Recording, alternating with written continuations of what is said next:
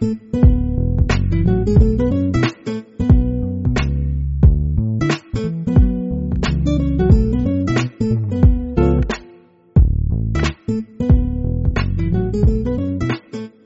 back to the Indy Cornrows podcast. This is episode 3, the George Hill Hometown Hero episode.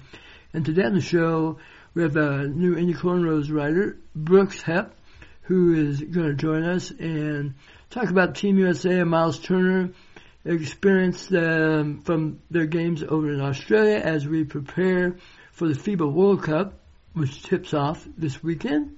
So we had a fun conversation with Brooks about all that, along with the potential for TJ Leaf making a little bit of a leap this year. We shall see.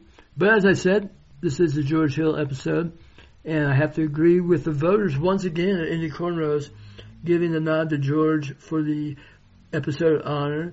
He beat out Al Harrington, who made a late charge in the voting, which I found interesting.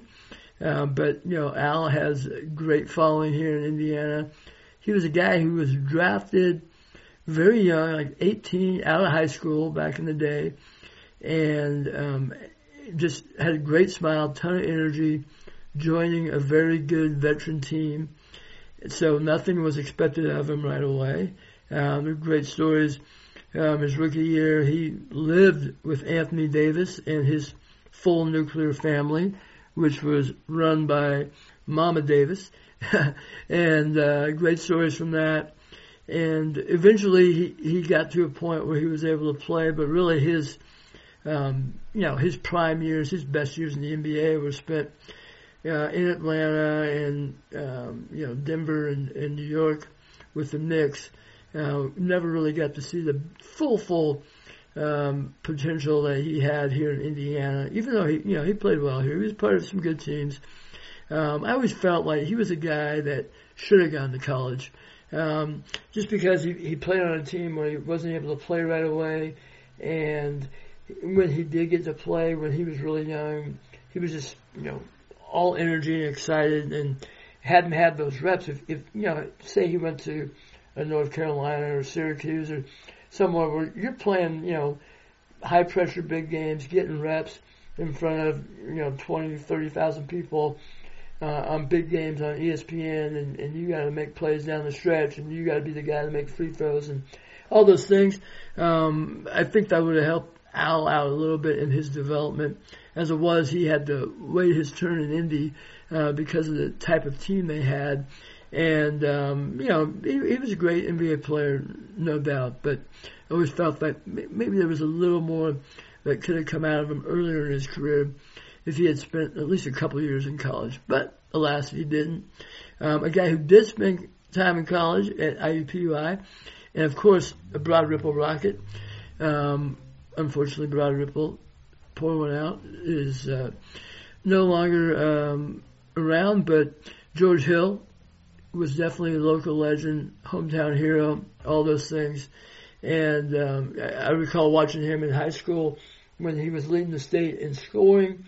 Just a beautiful three-point stroke all day. I remember, and I talked to him about this when playing up in Carmel at a early sectional game. The team they were playing against ran a box and one on George, except the box was on George, and the one was pretty much in the lane, wanted to cover everybody else. And I always he loved that because he stood up and was like, "See, I told you."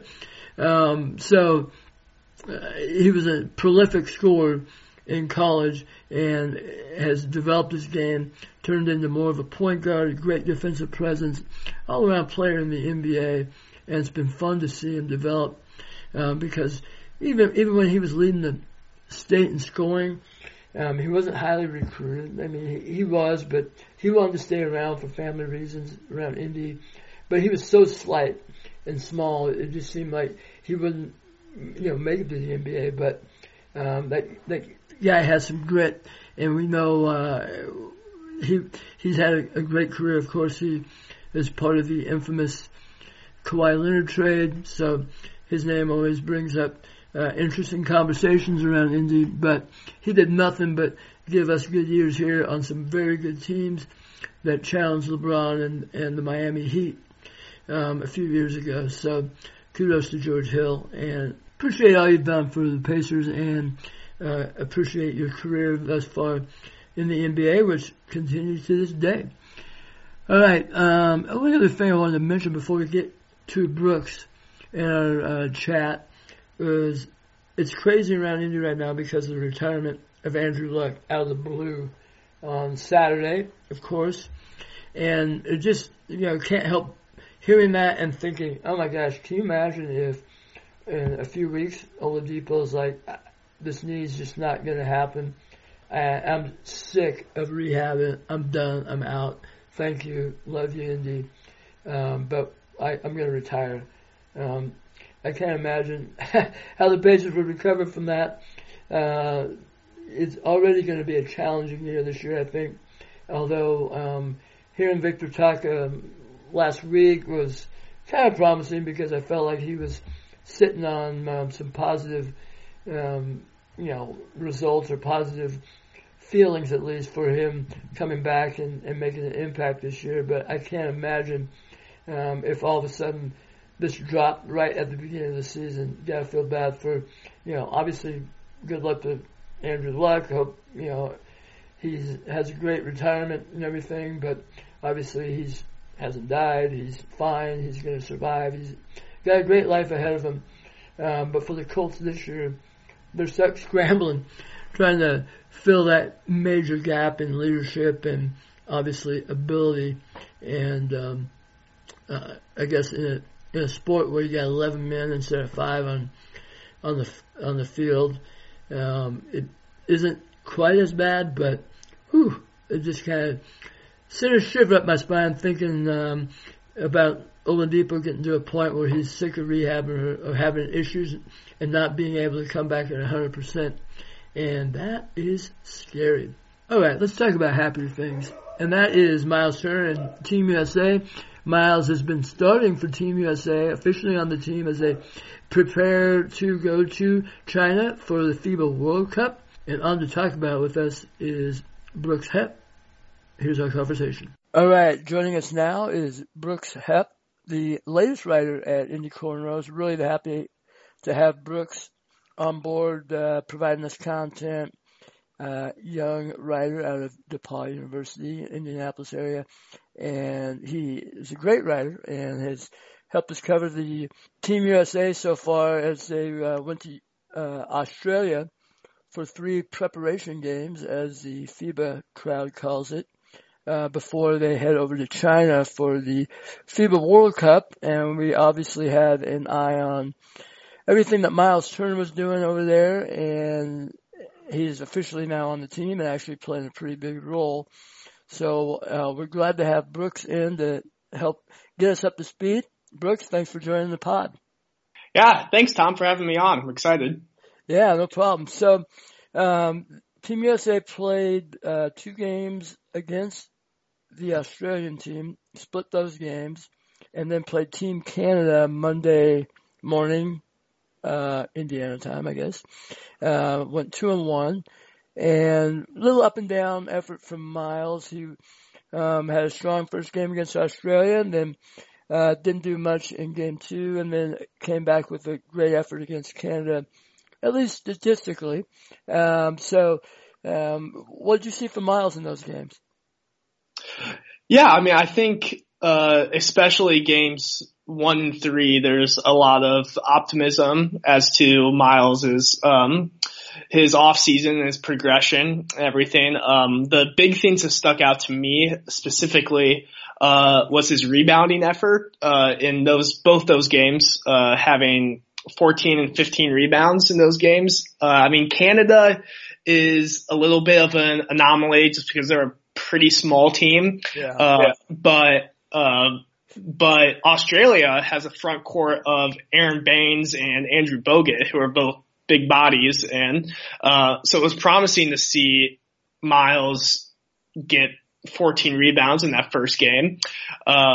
Someone pointed this out in one of the comments on one of my recaps, and this makes a lot of sense, was he didn't have any blocks in that first game either. And there weren't as many opportunities for him to contest at the rim as we were normally seeing the offseason. So that freed him up to get some more rebounds, which is a good observation. But that was one thing that was promising. And then the other was his pick and pop game has just been awesome so far. He's building some great chemistry with both Kemba Walker and Donovan Mitchell with the pick and pop game, which I think is important for him to continue to develop with playing alongside Sabonis, who's going to be more of the pick and roll man. It will be essential for Miles to, really complete that pick and pop game to be the contrast to Sabonis's role. Yeah, absolutely. And I think, obviously he would probably love to have, Kemba Walker coming with him to Indy, but, he'll be having to develop a different, a little bit different style with Malcolm Brogdon just because they haven't played together. So, I feel like all of the experience he's getting with this Team USA team is perfect for his development. Good, bad, or indifferent, whether he plays well or not. He's just getting exposed to different players and different coaching and different situations, and it's all going to be good in the end. Obviously, he's going to be putting some extra miles on. They have the preseason trip to India. That's going to be brutal, but in the long run, this is going to be a really good experience for Miles. He's only 23 and both, this goes for Sabonis as well. I mean, he's playing, with the Lithuanian team and doing a lot of work, and actually the fact that he is playing on a team with, Jonas Valanciunas, makes him play, at maybe that, power forward position he could be playing alongside with Miles. So, those are great reps for those young guys, and I think, we'll see the benefits at some point, even if it takes them a little while to get going in the regular season of the NBA.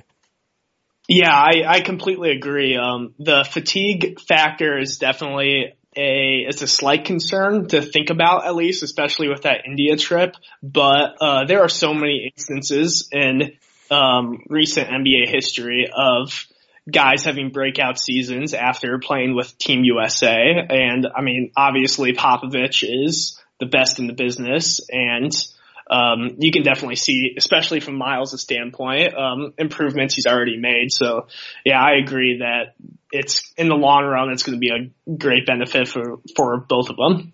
Yeah. And the other thing I was looking, the great legendary online presence of John Schumann from NBA.com and many NBA blogs in past years. He is, following the team pretty well, and he put out their stat totals today after the game, and Miles is at 7th in total minutes. So he's not playing a ton, even though he's starting at center, which is great. But they're playing a lot of lineups where they don't really necessarily have a center all the time on the floor. So it seems like Brook Lopez and Plumlee are kind of splitting those backup minutes, and Miles is getting around 20 minutes a game. So the workload isn't huge in that fact, but just real quick going through, now I got this up, the numbers. So he's 7th in total minutes. So, and this is through 5 games. So this is including the 2 games prior to the Australia trip. But he's shooting over 70%, which is great. He's only shot 3 total 3-pointers, made 2 of them. He's made all his free throws, but he's only shot 6. So those are things where Pacers fans are like, that's what we want. We want more free throws. We want more threes for Miles. But so, whatever they're doing, with Team USA, Team USA, if you have been watching them, they have been taking a lot of mid-range opportunities, even, with, Donovan Mitchell and all these guys in the pick and roll. They haven't necessarily been just threes and layups. But continuing on, leads the team in rebounding by a good margin, with 35 rebounds, and I think next is Kemba Walker with 22. So, and then he has 6 blocked shots. But like you said, he has a role on this team. Rebounding is obviously a big role, defending the rim, being a big man. And I saw a clip of him talking about that he's playing a winning role. He wants to do what he has to do for the team to win. And so, his focus isn't going to be on finding his shot. It's going to be on cleaning up and getting rebounds and getting his shots in that, sense of the game where things are happening outside of the general offense. One other thing that has been, I guess, a negative when you're looking at it, is some of his play with the ball in the post or around the rim. We saw him work with Kevin McHale, and there's great hopes of him developing into some of that low post magic that McHale has. But you can still see he's a little uncomfortable at times. Miles always tends to get a little, mind ahead of body at times, and he'll hit a dead end when he's trying to go into a series of moves and either get off balance or, just try and get rid of the ball or take a bad shot. And there's been some of that as well, don't you think? Oh yeah. I think everyone in the Pacers fan base, they heard all about Kevin McHale and working out with Miles and stuff. And I think everyone's expectations shot up a little bit too much about Miles's, back to the basket game. But yeah, no, you nailed it, right on the head. The, Canada, was a kind of like an all switch team, defensively, where they were switching, most, if not all of their screens. And, Caitlin Cooper's done a lot of pieces on this in the past about the struggles the Pacers have had against defenses that are like that. And part of that is because Miles hasn't been able to abuse those smaller bodies when they get switched on to him. And you nailed it with, if there is probably one thing that's been the most disappointing so far in watching his game, it's been against Canada when he got those switches. He wasn't able to finish against some of those smaller bodies like you would hope he would be able to. But he did demand the ball at least when he got those switches, and that in itself shows that he might have some more confidence in his back to the basket game, because baby steps, huh? Switches. Yeah. He was asking for the ball, and, but yeah, overall that's still a struggle for him. Yeah, absolutely. So, Rome wasn't built in a day with that. I did see it, even in those clips that don't, end well. I felt like, and maybe I'm just projecting this because I haven't gone back and looked at all the past clips of Miles in the post, but one thing I love about McHale, and something that can help draw fouls and things, is that assertive pump faking, to get a guy to go up and maybe go under or create some space. And I felt like he had that. It's just that, okay, now you pump fake, and now what are you going to do? That next progression in those moves, he's just, Right. McHale could go for 10 minutes straight probably, pump faking, jab stepping, pivoting, never get off balance, never feel out of control. Whereas, Miles has got to develop that where he's comfortable with the ball and staying in control of the possession the whole time. So, but, at least he has a little bit of a template to help figure that out. It's just, experience and obviously getting it done in the crunch of a game time. So we'll keep an eye on that, as we're moving on to China with Team USA. Yeah, it's been, just overall though, he has separated himself, amongst those centers, with him, Lopez and Plumlee, which is, he's pretty clearly the number one center on the roster. Even though Popovich, it's worth noting that Popovich closed that Game 2 loss to Australia without any three of them on the court.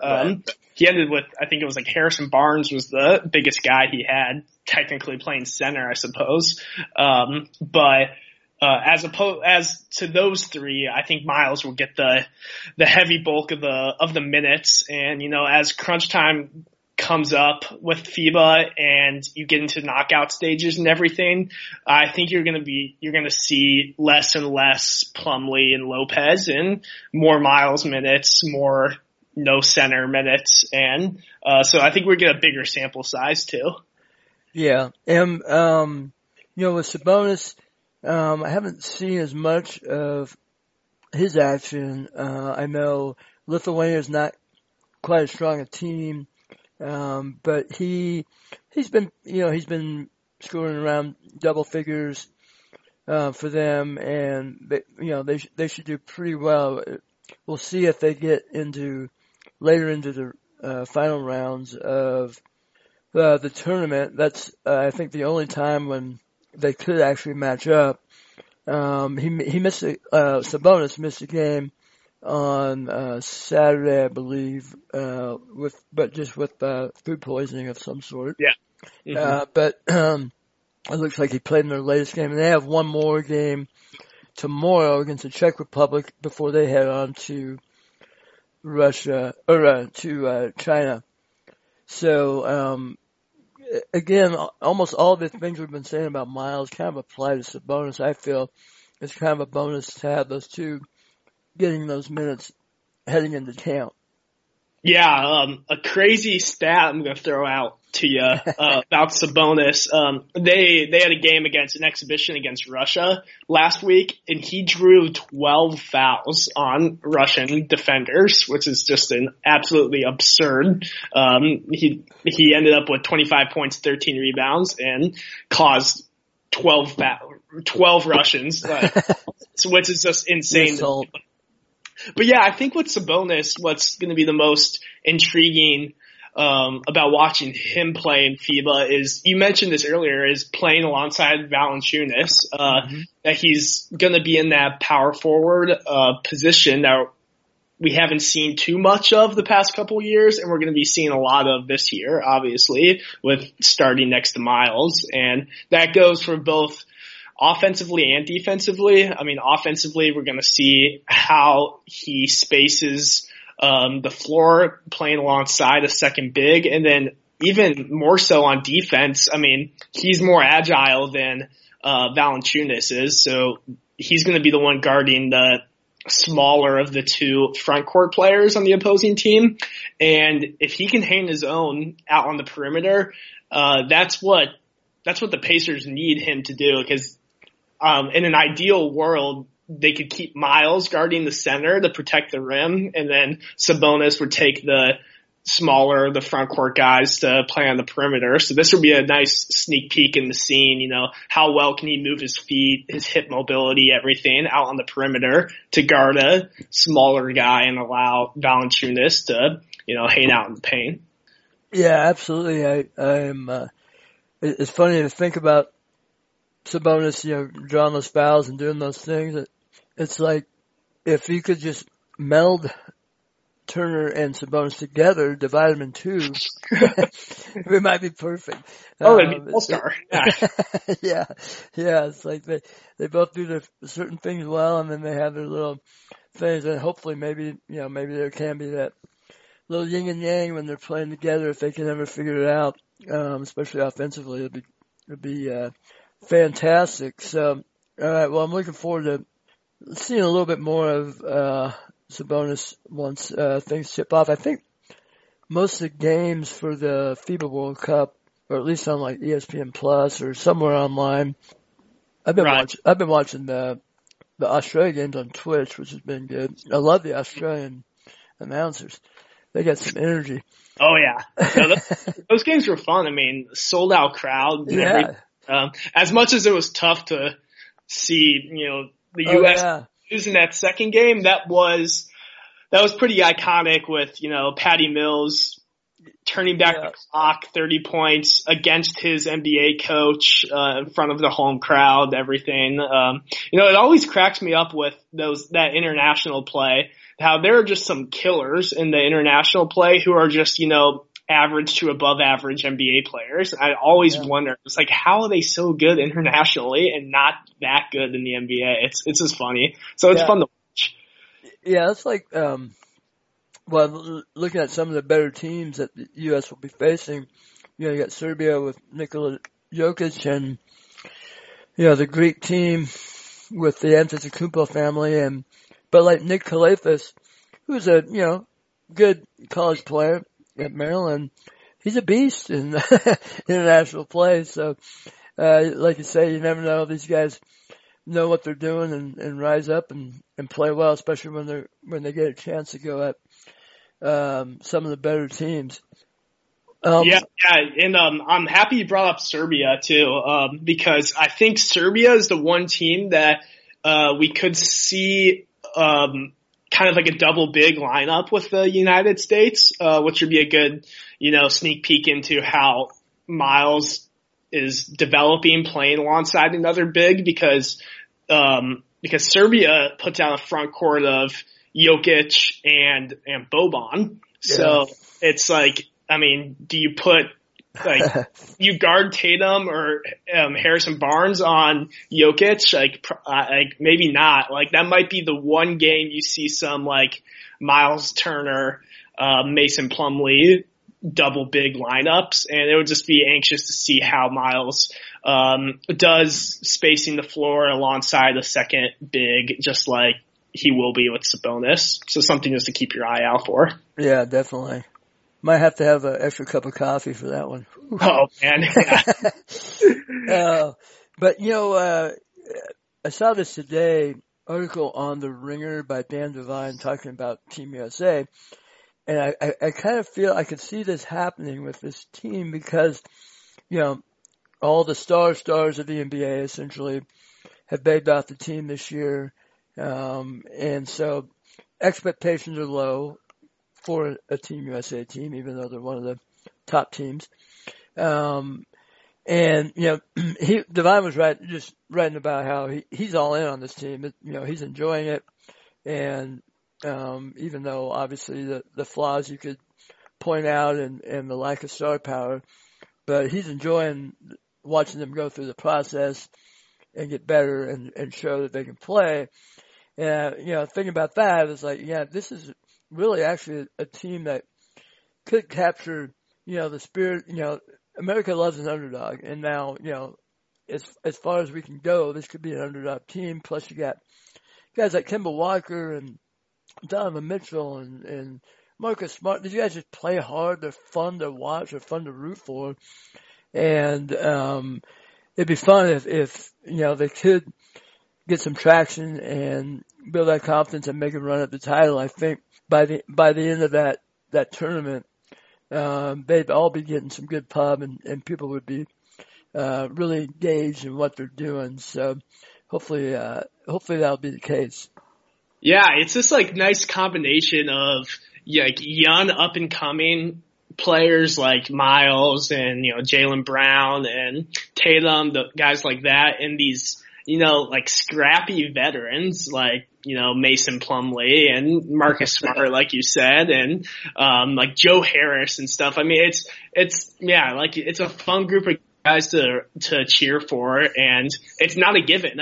There's been so many international years where it's just, USA dominating pretty much every game because you have the likes of LeBron James and Kobe Bryant, everything playing. It's like, okay, well, they got to actually fight for it this year. It's not a given at all. So yeah, it'll be fun to watch.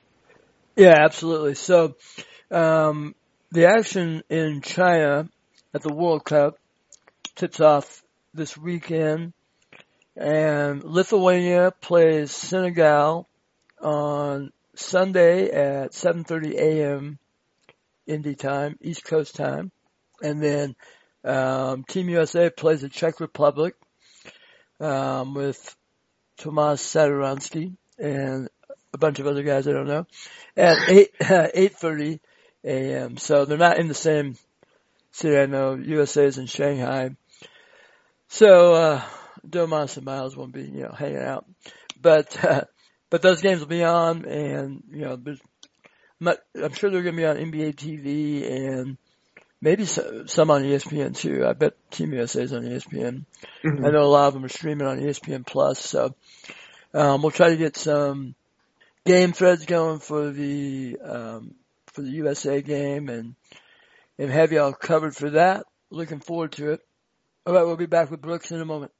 Okay, we're back with Brooks Hepp, and we want to touch on the possibility of a Leaf leap. Brooks recently wrote a piece about TJ Leaf and whether we think he may be able to make a little leap and make a big impact for the Pacers or even any impact for the Pacers this year. He recently wrote a piece for Indy Cornrows, so want to guide you to that, but wanted to talk with Brooks about that and get his thoughts on what he thinks about Leaf. Yeah, so basically a little rundown of, the piece I wrote and just my opinion and intrigue heading forward with TJ Leaf is that, he's up for his fourth year player option. Fourth year team option. It's worth $4.3 million. Is he worth that money? Is he going to get that option picked up and have an opportunity to earn a second contract? That's still sort of undecided. And if you break it down into, the things he does well and the things he doesn't do well, what he does well, obviously, is, actually surprisingly is rebounding. I mean, people love to knock, Leaf for his lack of athleticism, and that doesn't really affect his rebounding game. And it's as simple as he just has a very strong knack of where the ball is going to end up.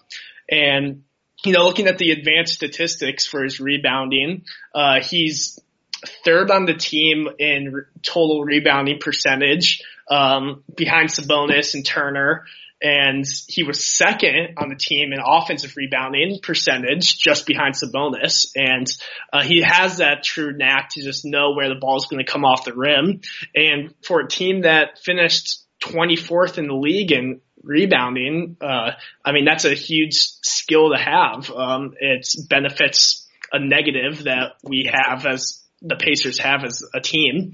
And then the other thing is that he has improved from year one to year two. If you look at his numbers, his minutes per game, basically the same, but he still increased points, rebounds, assists, field goal percentage. All of his advanced statistics went up, with like VORP and, box plus minus and everything.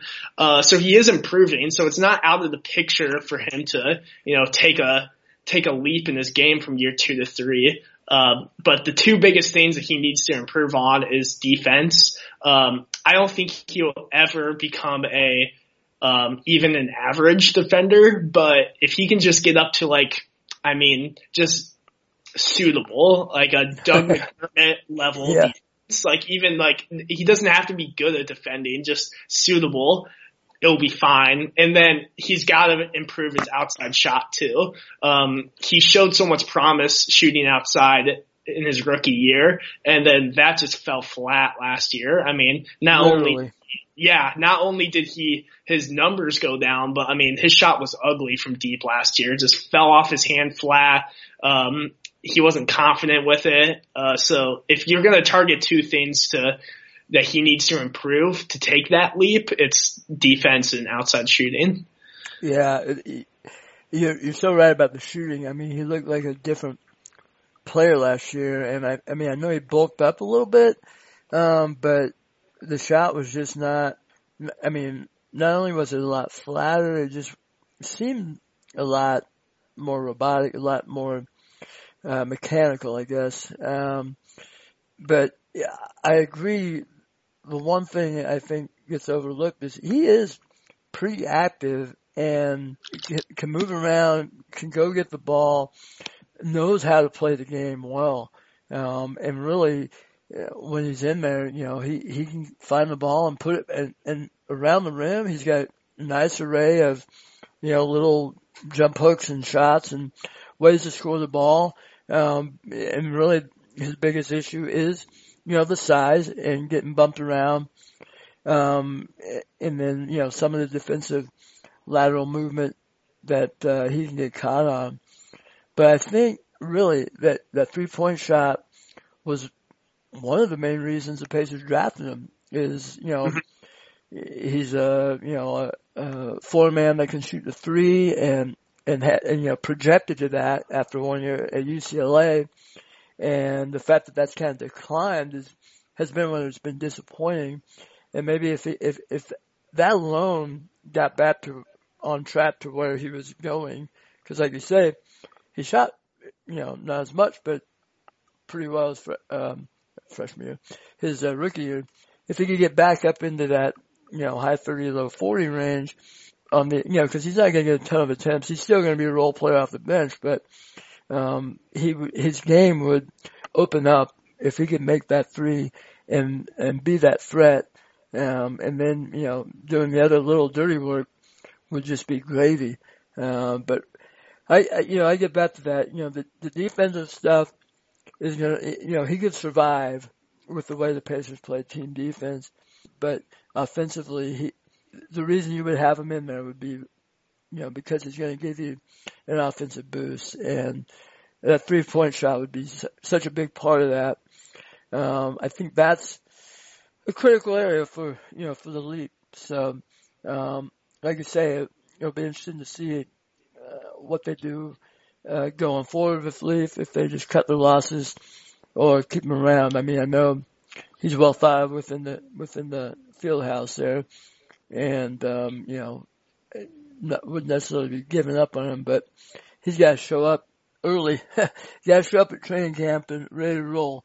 Where he's getting, he's been sort of the scapegoat for the past 2 years. Not scapegoat, but I mean, fans have loved to rip on Leaf the past 2 years. And I think that's partly because listen to the next five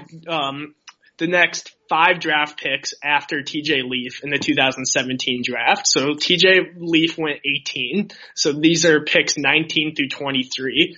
John Collins, Harry Giles, Terrence Ferguson, Jarrett Allen, OG Anunoby. So, I mean, OG, yeah. Yeah. So, I mean, for 19 through 23, you don't get much better than those guys. So it's just we couldn't have, all the fans are saying to themselves, we couldn't have gotten one of those 5 guys instead of TJ Leaf. But the 18th pick in the draft, it doesn't normally turn out to be some stud. So, I think in any other year, if he's not followed by 5, pretty successful draft picks. I mean, even after that, you got Kuzma and Derek White, Josh Hart too, that were picked late in that first round. And, so I think he's been the brunt of a lot of jokes and just negative feedback. And I don't think it's the end for him. I think that he'll be in that kind of, 9.5, 10th man type role like he has been in the past 2 years. But I think with the roster makeup, with not really having any true power forwards besides him on the roster, we either go big with Miles, Sabonis front court, or you go small with pushing TJ Warren down to power forward. That there's going to be matchups where TJ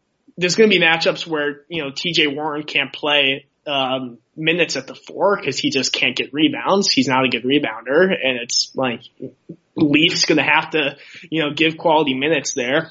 So I think as long as he stays healthy, I think you're going to see a pretty big rise in minutes for him this year, even if he takes that leap or not. I think he will be pushing somewhere between 12 to 15 minutes per game instead of, I think he was at 9.3 last year.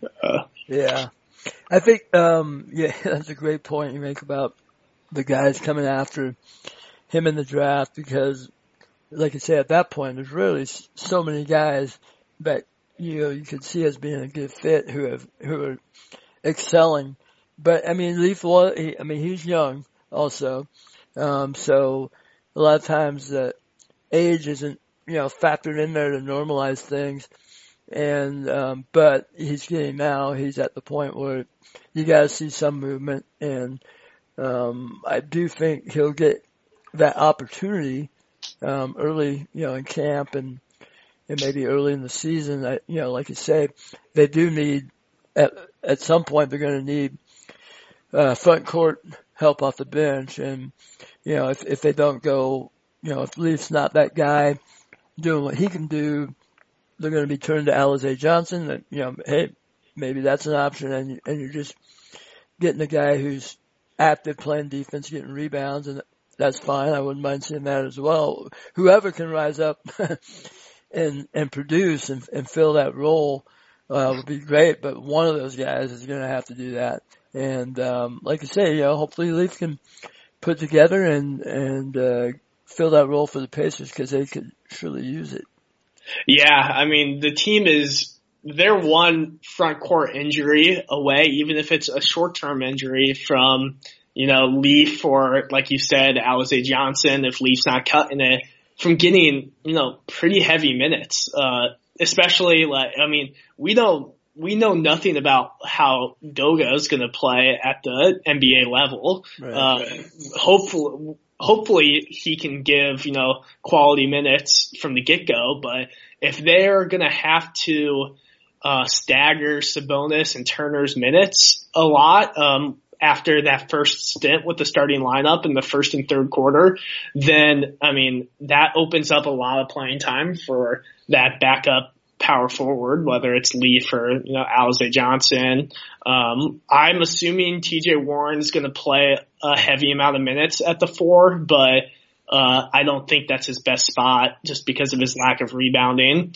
And so, like I said, I'll expect 12 to 15 minutes a game from Leaf, at least at the beginning of the season. Yeah, absolutely. And, that is, part of the intrigue of this new season, which I am really looking forward to, just because there are so many new faces. There's a completely new team dynamic, and, we really don't know who's going to play well in what role, until we start seeing them out there. But there are a lot of question marks for, Nate McMillan to work through in camp and at the start of the season, and hopefully resolve some of those, by the time Victor Oladipo is healthy and ready to roll. So, Brooks, ready to wrap up here. Appreciate you jumping on and giving us your thoughts on Miles, Team USA, and Sabonis and Leaf and everything.